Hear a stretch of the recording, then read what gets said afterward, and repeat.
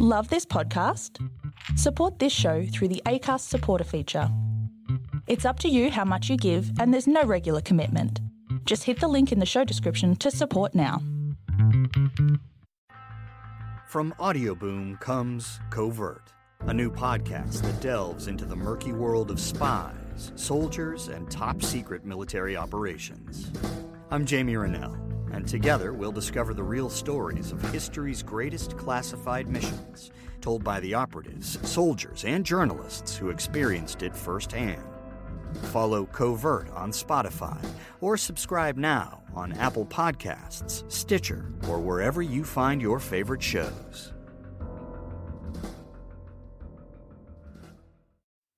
Johnny Carson once interviewed Betty Davis and asked if she had any advice for young starlets wanting to get ahead in Hollywood. She suggested take Fountain. Fountain Avenue runs parallel to Santa Monica and Sunset Boulevards in Hollywood and is often used to avoid the heavier traffic. And isn't that what we're all after? A smooth run, no hold-ups, not only in traffic but also in life. How do people handle those hold-ups, the rejections? How do they create a life in the entertainment capital of the world? How do they identify and express their uniqueness in a place where hundreds of thousands are hoping to do the same? Welcome to Take Fountain. Compelling stories from passionate people who've made it, are making it, in Hollywood. Writers, comedians, actors, filmmakers. I'll talk to anyone with a story to tell. Welcome to Take Fountain, a podcast of passionate people working on their dreams. Compelling stories from Hollywood. Your host, Ella James. So my guest today, and thank you so much for your time, is, oh my gosh, when you say this podcast is compelling stories from passionate people, this is a real-life adventurer, but also a personal adventurer. Her name is Sequoia Schmidt, or Sequoia D'Angelo. We'll talk about that. And I met her here in Hollywood, and I think I'm just going to let your story unfold for us. Welcome. Thank you. It's so good to see you. Can I say, we're sitting in your apartment in Hollywood, and you are surrounded by kit. There's a helmet that you'd wear for climbing, backpacks and boots, and all. Are you going somewhere? I'm going somewhere. Yeah, unfortunately, my life right now consists of me being in town for 3 or 4 days at a time, and when I'm here, I'm usually trading out gear. And I'm going on an expedition, so around my living room right now is climbing boots and things like that. I'm going up to the Cascades. Right, where's that? The Cascades is on the border of Canada and Washington. Okay. And there's a mountain there called Mount Baker, so I'll do some work on that. And I did Mount Baker originally this last year during this summertime, and now I'm going back in the winter. So. Okay. What does trading out gear mean? Oh, just kind of like, so I was on a business trip to Houston, so and after that I stopped through Colorado, but primarily my suitcase had cocktail dresses and business suits in it, and so now I'm trading it out for gear. I must admit, since we become friends on Facebook, I look back over the last 6 months, and it's a really different Facebook page. Because there's a picture of you hanging off a rock face in a swimsuit, dangling over water. That was Thailand. Yeah. Thailand. And then there's you ice climbing in Colorado. Yeah, that was Uray. Okay. Then there's you in Yosemite National Park for a photo shoot. Mm-hmm. Then there's you in Houston in a cocktail dress. Mm-hmm. Launching your Denali Foundation fundraiser gala, which we'll be talking about. Then there's you in an evening gown. Yeah, so my life is, especially lately, it's always kind of been a juxtaposition, I guess you could say. Mm-hmm.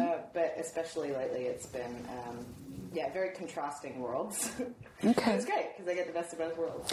For listeners who are detecting that Sequoia is not quite American, she isn't. You were born in New Zealand? I was born in New Zealand, so I grew... When people ask me where I grew up, it's New Zealand, essentially. I did live in Italy for a while. I lived in actually quite a few places, 15 different places before I was 14 years old. Okay. But the accent comes out, and I lived in Australia for a little bit too, so the accent comes out. There's a couple words that are Australian, a couple words that are New Zealand, most words that are American, so it kind of fluctuates quite a bit. What led you to move so much before you were 14? Well, I wasn't in charge of where we were moving to at that point. Yeah, of course. We moved quite a bit. I mean, I think the easiest way to say it is my parents were, in a way, as nomadic as I am. Okay. I think that's the easiest way. Dad was a mountain climber. Dad was a mountain guide, yep. And that's what he did for a full-time living, which is, now that I'm kind of getting into mountaineering a little bit, it's making a little more sense, right? Because most people climb for a passion, and those who climb, especially alpine, they have to be very wealthy because it's not a cheap sport. It's incredibly expensive to go alpine climb. First of all, you have to take, if you're doing Everest, you have to take 6 weeks out of your life where you're just climbing. Most people can't take that time off work. And then, it's $60,000 to $100,000. It's not cheap. I mean, Everest isn't my style, but I'm not at that point. But it's definitely, it's a whole other world. So my dad had an amazing passion for climbing, but it wasn't something that he did just as a passion. He also did it as a career. Right. So he made money. He guided people, and he liked that relationship of kind of cultivating this long-term relationship with the client, where they start doing, climbing. Excuse me. Right. They start doing climbs in Ecuador. They start with treks, and they build their way up to the Himalayan climbs, and the Denali's and the Everests, or whatever it may be. And it's this long-term relationship that happens between him and a client who really believes on one-on-one guiding, learning everything there is to know about his client, the eating habits. I mean, everything down to like bowel movements, right? Right. Because those are really important when you're at high altitude, to know exactly who you're with and how your body's going to handle it. So. Particularly as there is a shot of you on Facebook pooping into a bag. Because this is how we do it when we're on the mountain. That right? caused so much controversy. Earlier you were mentioning a gala that we were launching, and every year we have an annual gala for a foundation that I started. So Houston High Society is very prominent in that gala, and it's some amazing, eclectic, interesting people, right? And I don't think they've ever seen a woman pooping into a bag before. Well, duh. But you were making a statement. It was an important environmental statement, and oh yeah, that's something that's been incredibly important to me, right? Because I'm exploring all these beautiful places in the world that are slowly deteriorating.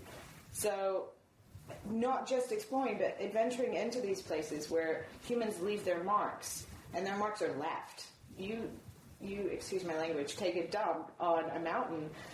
First of all, you're at altitude and it's cold, so it's not gonna break down. It's not going to biodegrade. It's not going to break down. So it's sitting there on a glacier. Human feces are sitting there on a glacier. So the point I was trying to make with the picture of me taking a shit into a bag was that it's important to clean up. Whatever we bring onto the mountain, we should bring off of the mountain. We should take care of this beautiful planet that we have. Yeah.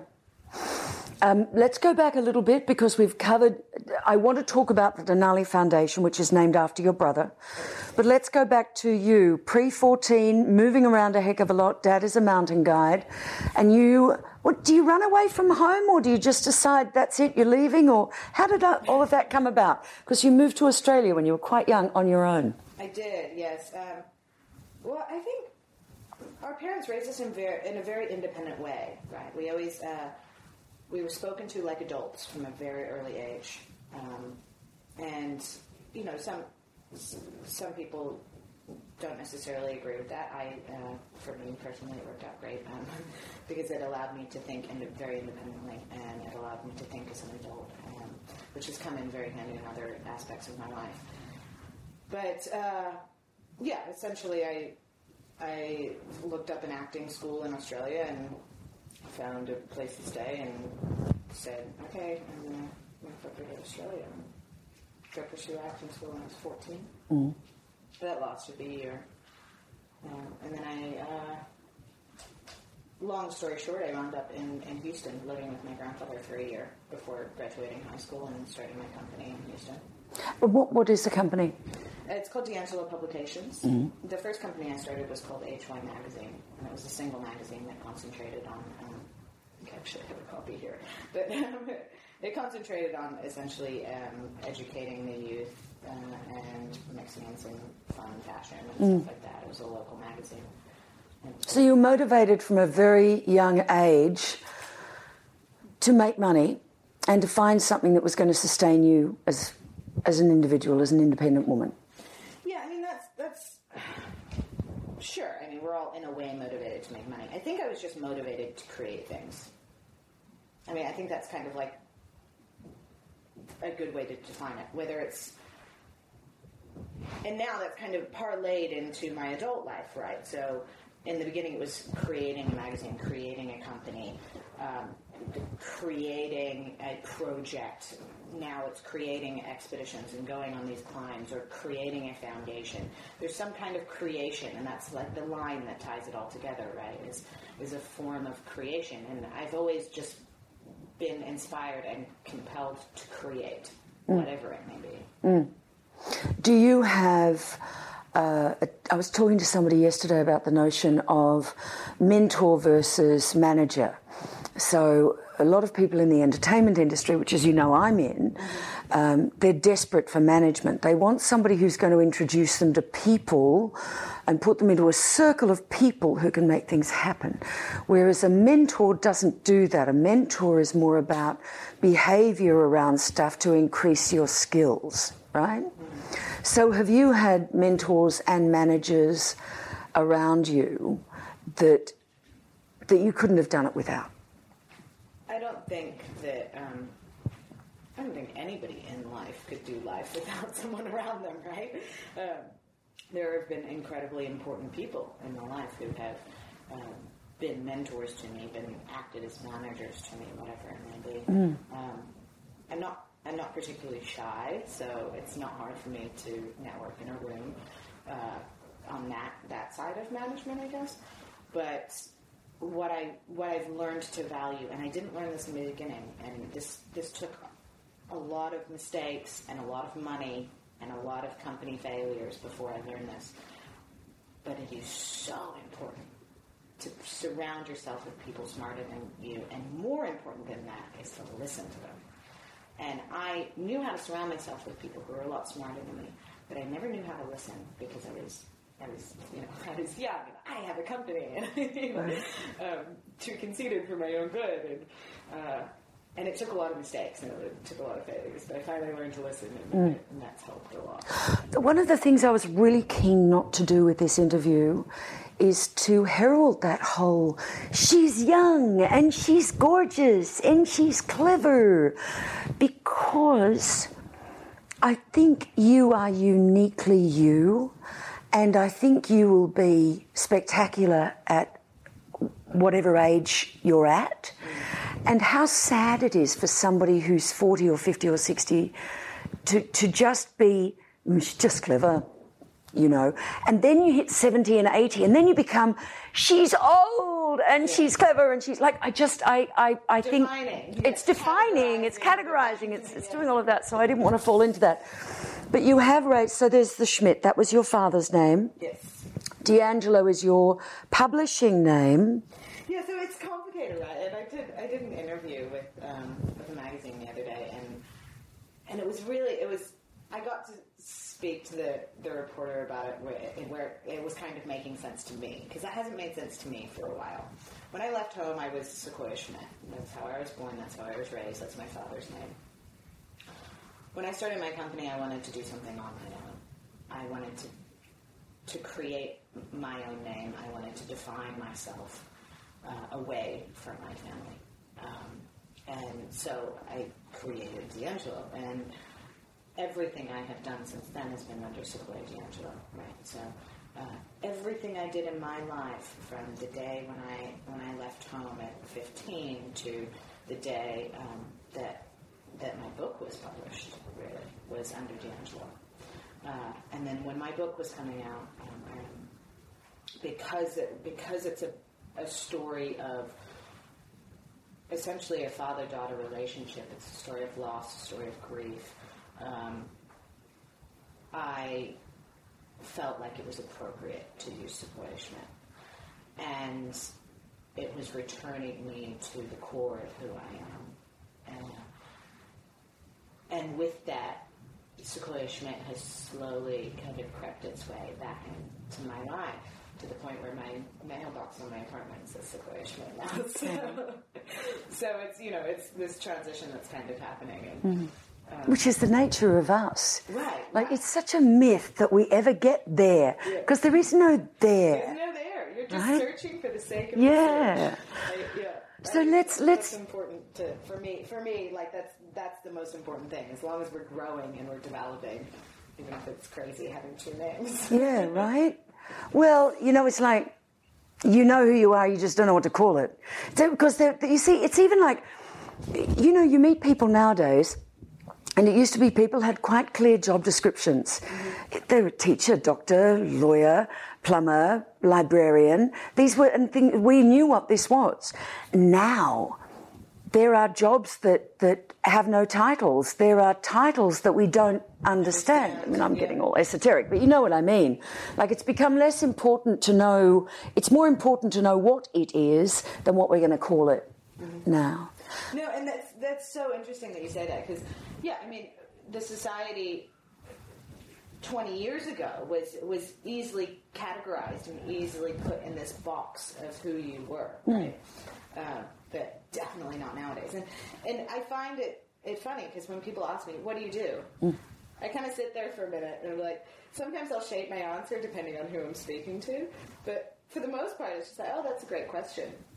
Yes. Because you can't really define what I do. I do a lot of things. You do that, and that's a mountain climber, publisher, adventurer, philanthropist, all of that. It's and the other thing, I remember I was on radio in Sydney many years ago. How long ago? 20 years, and there was always a lot on right-wing radio, and it was right-wing radio, saying, the children of today, they, and we're still doing it. They don't do this, and they don't do that, and they don't do the other. Anyway, this year 11 teenager rang me, and I'm telling you this because you're 27? 26. 26. I just turned 26. Right. So she rang and she said, I'm really sick of people like you having a go at people like me.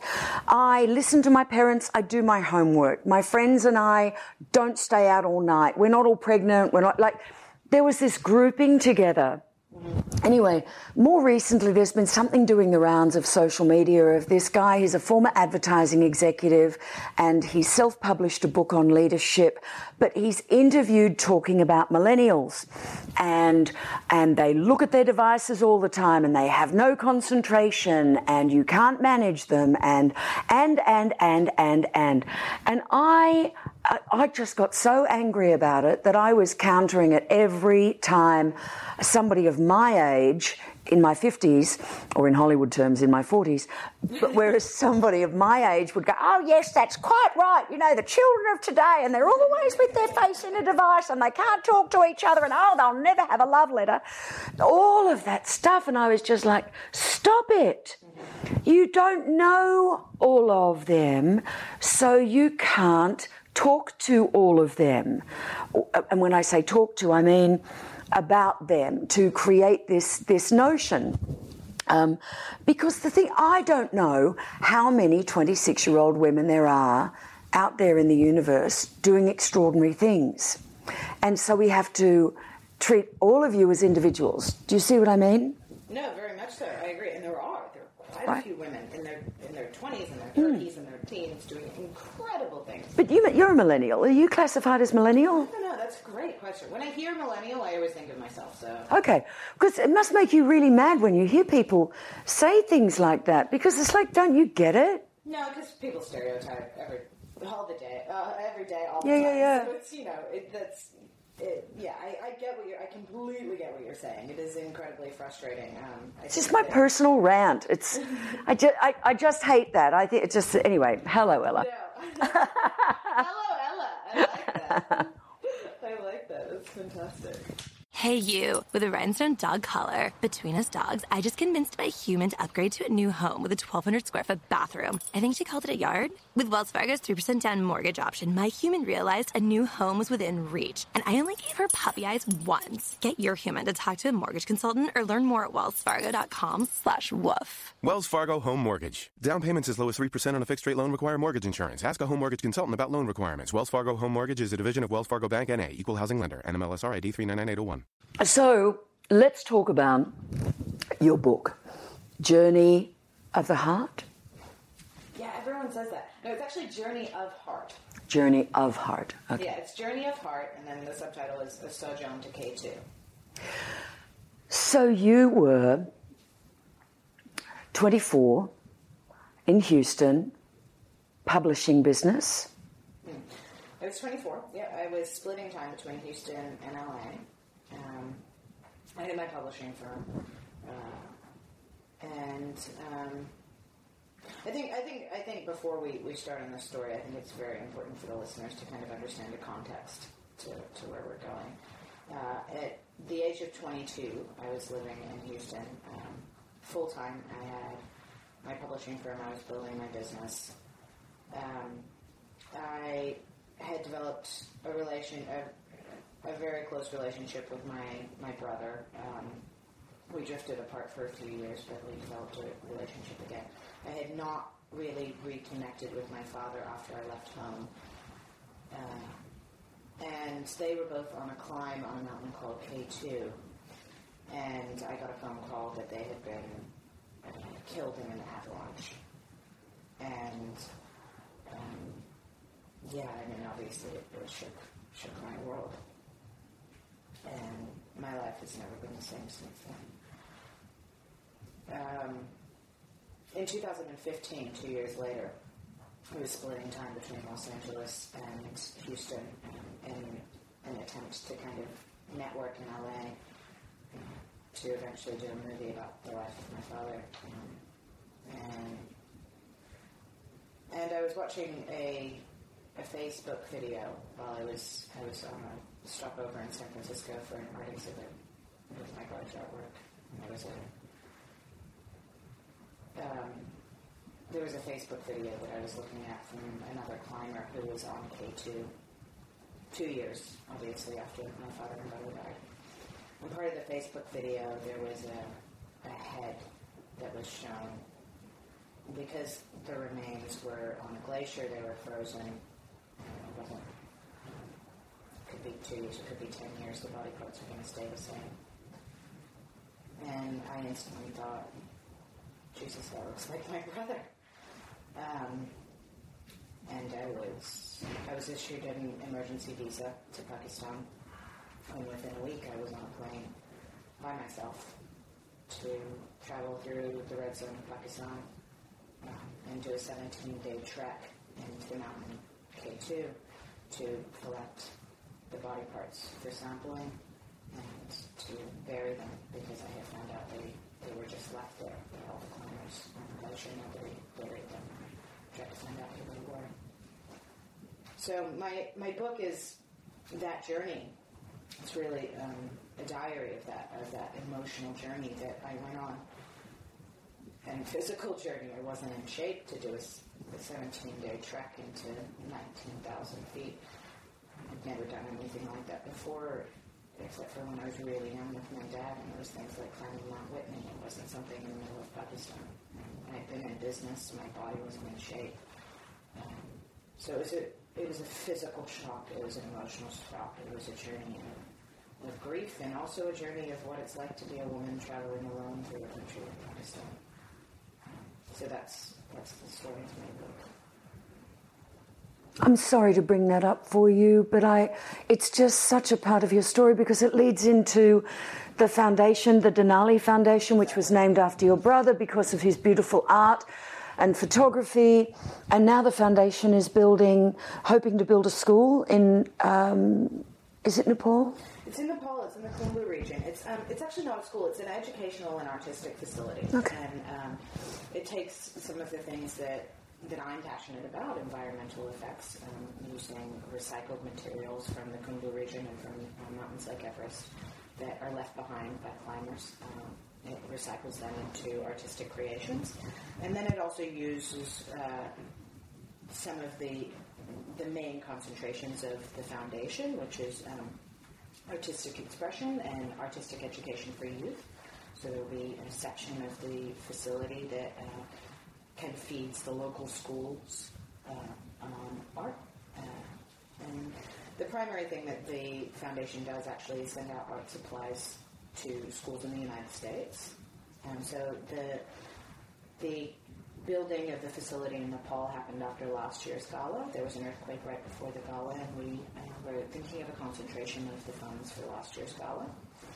And so we decided to build in Nepal. But on an annual basis, the foundation sends out art supplies to schools in the United States who have their funding cut for art and music. And art is such a vital part of development. Being able to have a child express themselves artistically is so important. Do you paint or draw or write? Or, well, obviously you write, but I write. Okay. My brother was the painter. Okay. My brother was the visual artist. He saw art in everything in life. I wrote about it. okay. I have a guilty pleasure. I have an addiction for Greenland jigsaw puzzles on my iPad. So I know. It's like some people smoke marijuana. This is my thing.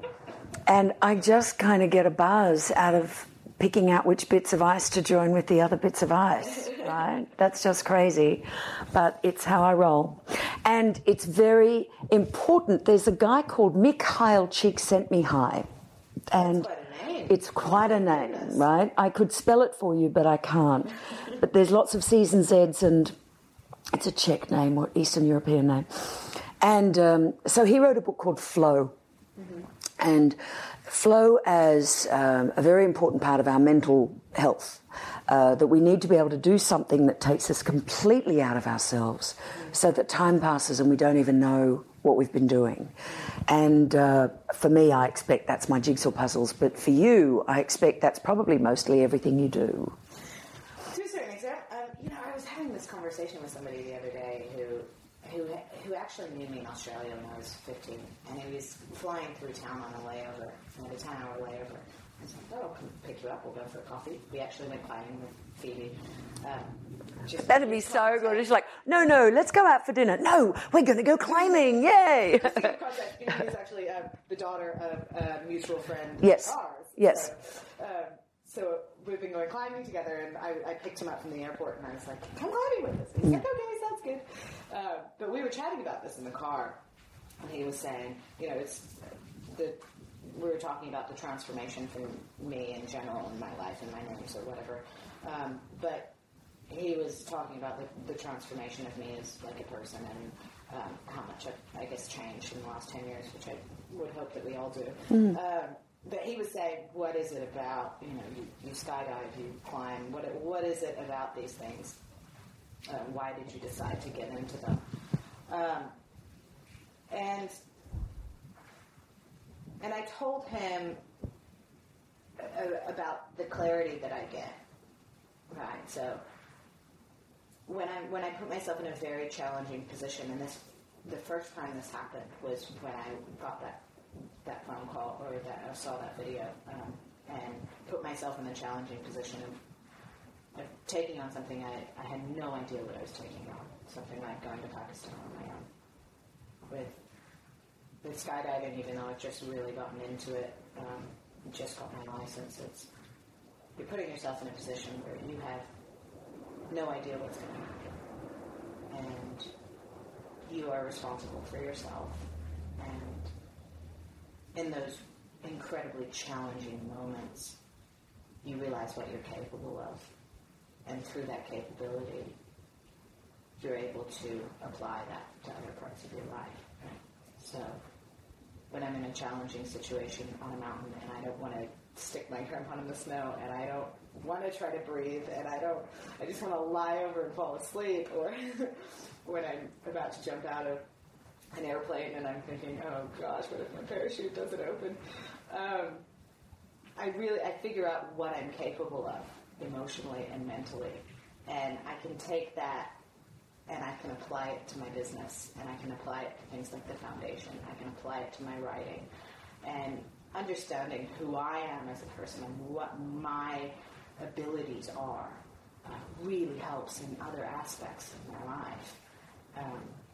And that's why it's fun to kind of throw myself in these challenging situations. I think I went over my head with this next one. I'm biking around New Zealand for 35 days. I've got a trailer and my tent and everything. But for 35 days I'm biking around New Zealand, and I was telling a friend about it the other day, and she's like, wait, you don't bike? I was like, oh, yeah, I guess I don't bike. So I had to start training for it, and I didn't really realize what I've gotten into. So it's going to be very interesting to see how this one goes.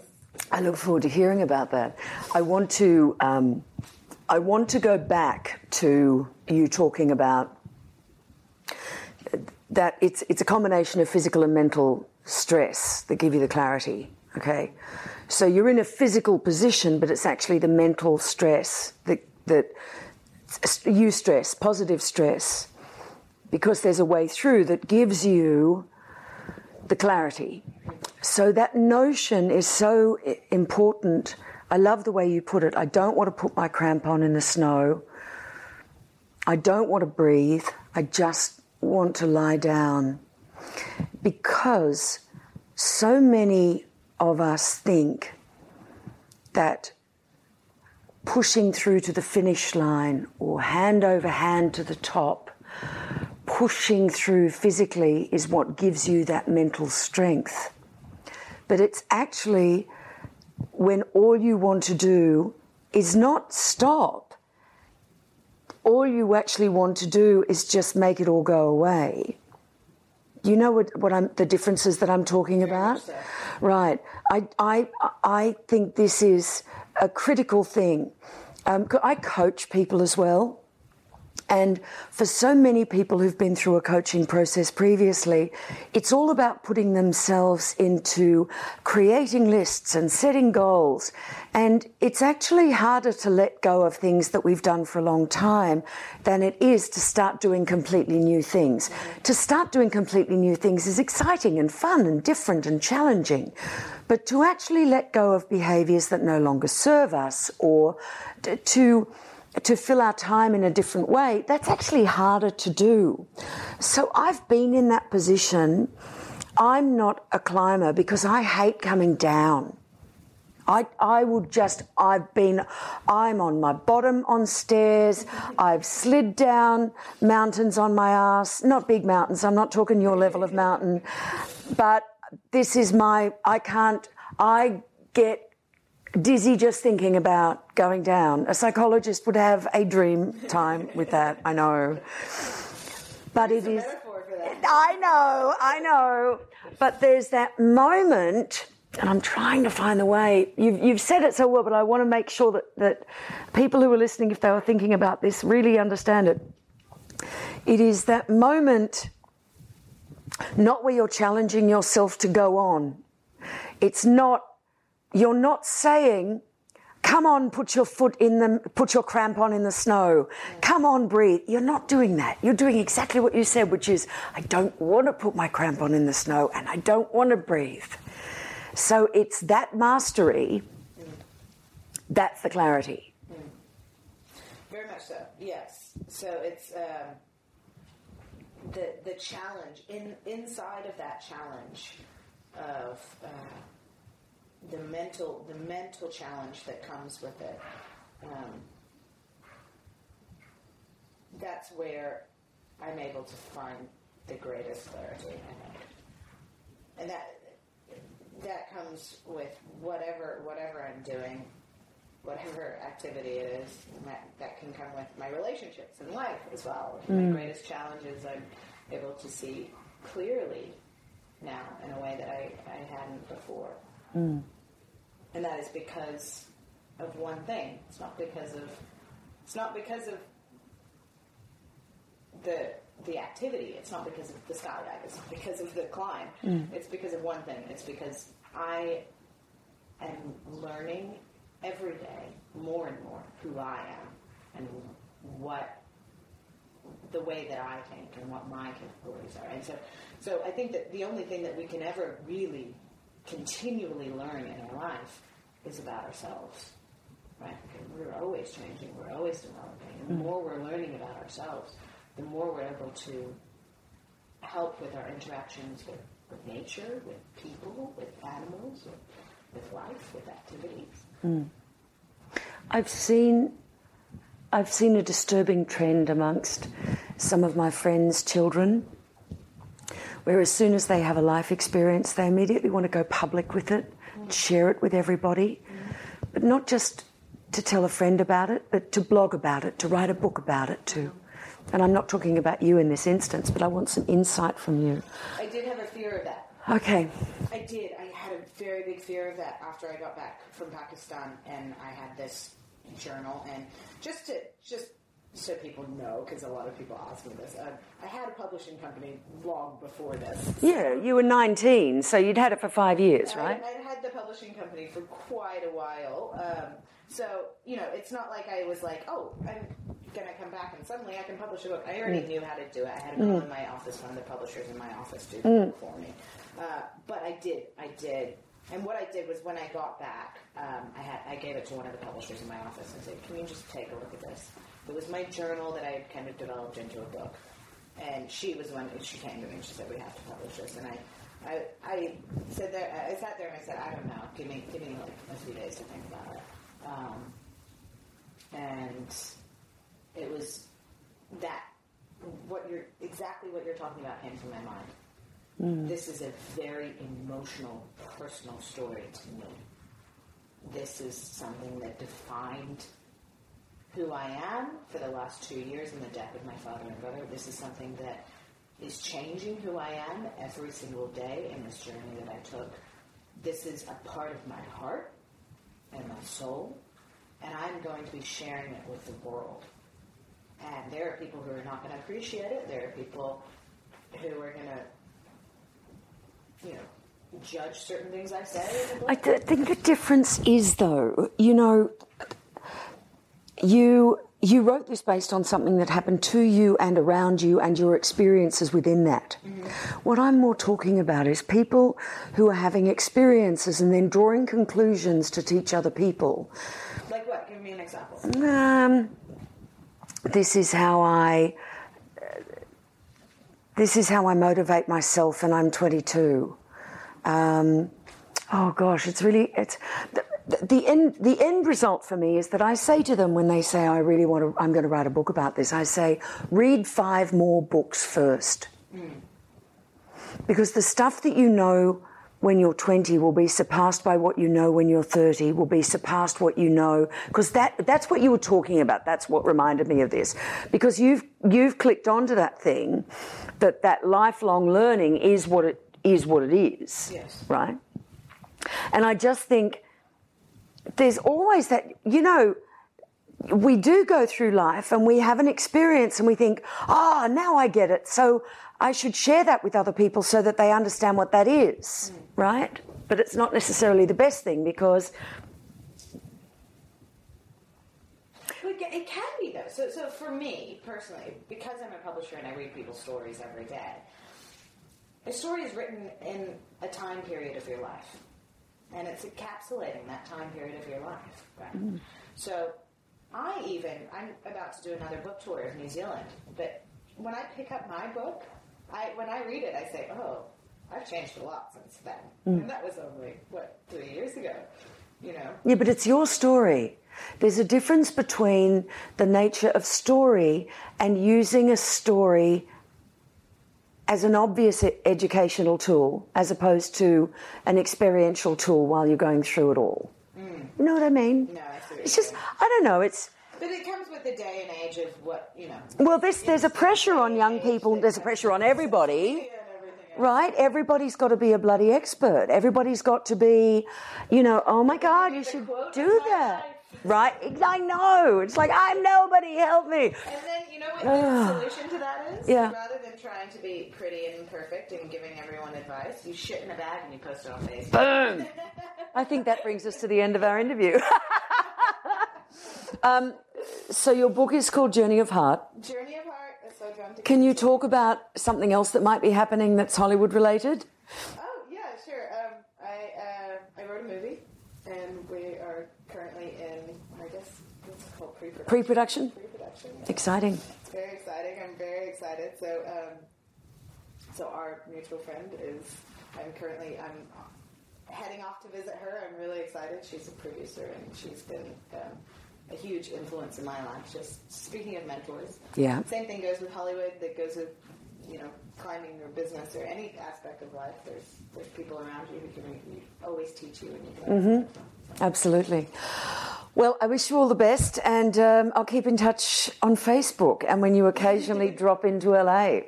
Definitely. No, I'm very excited. Thank you so much for having me. Oh, thank you, Sequoia. It's been fabulous. You've been listening to Take Fountain with Ella James. For more, like us on Facebook and follow us on Twitter. You can subscribe to the podcast at Audio Boom, Stitcher, iTunes, or your favorite podcasting app. This has been another quality podcast production from Bytes.com.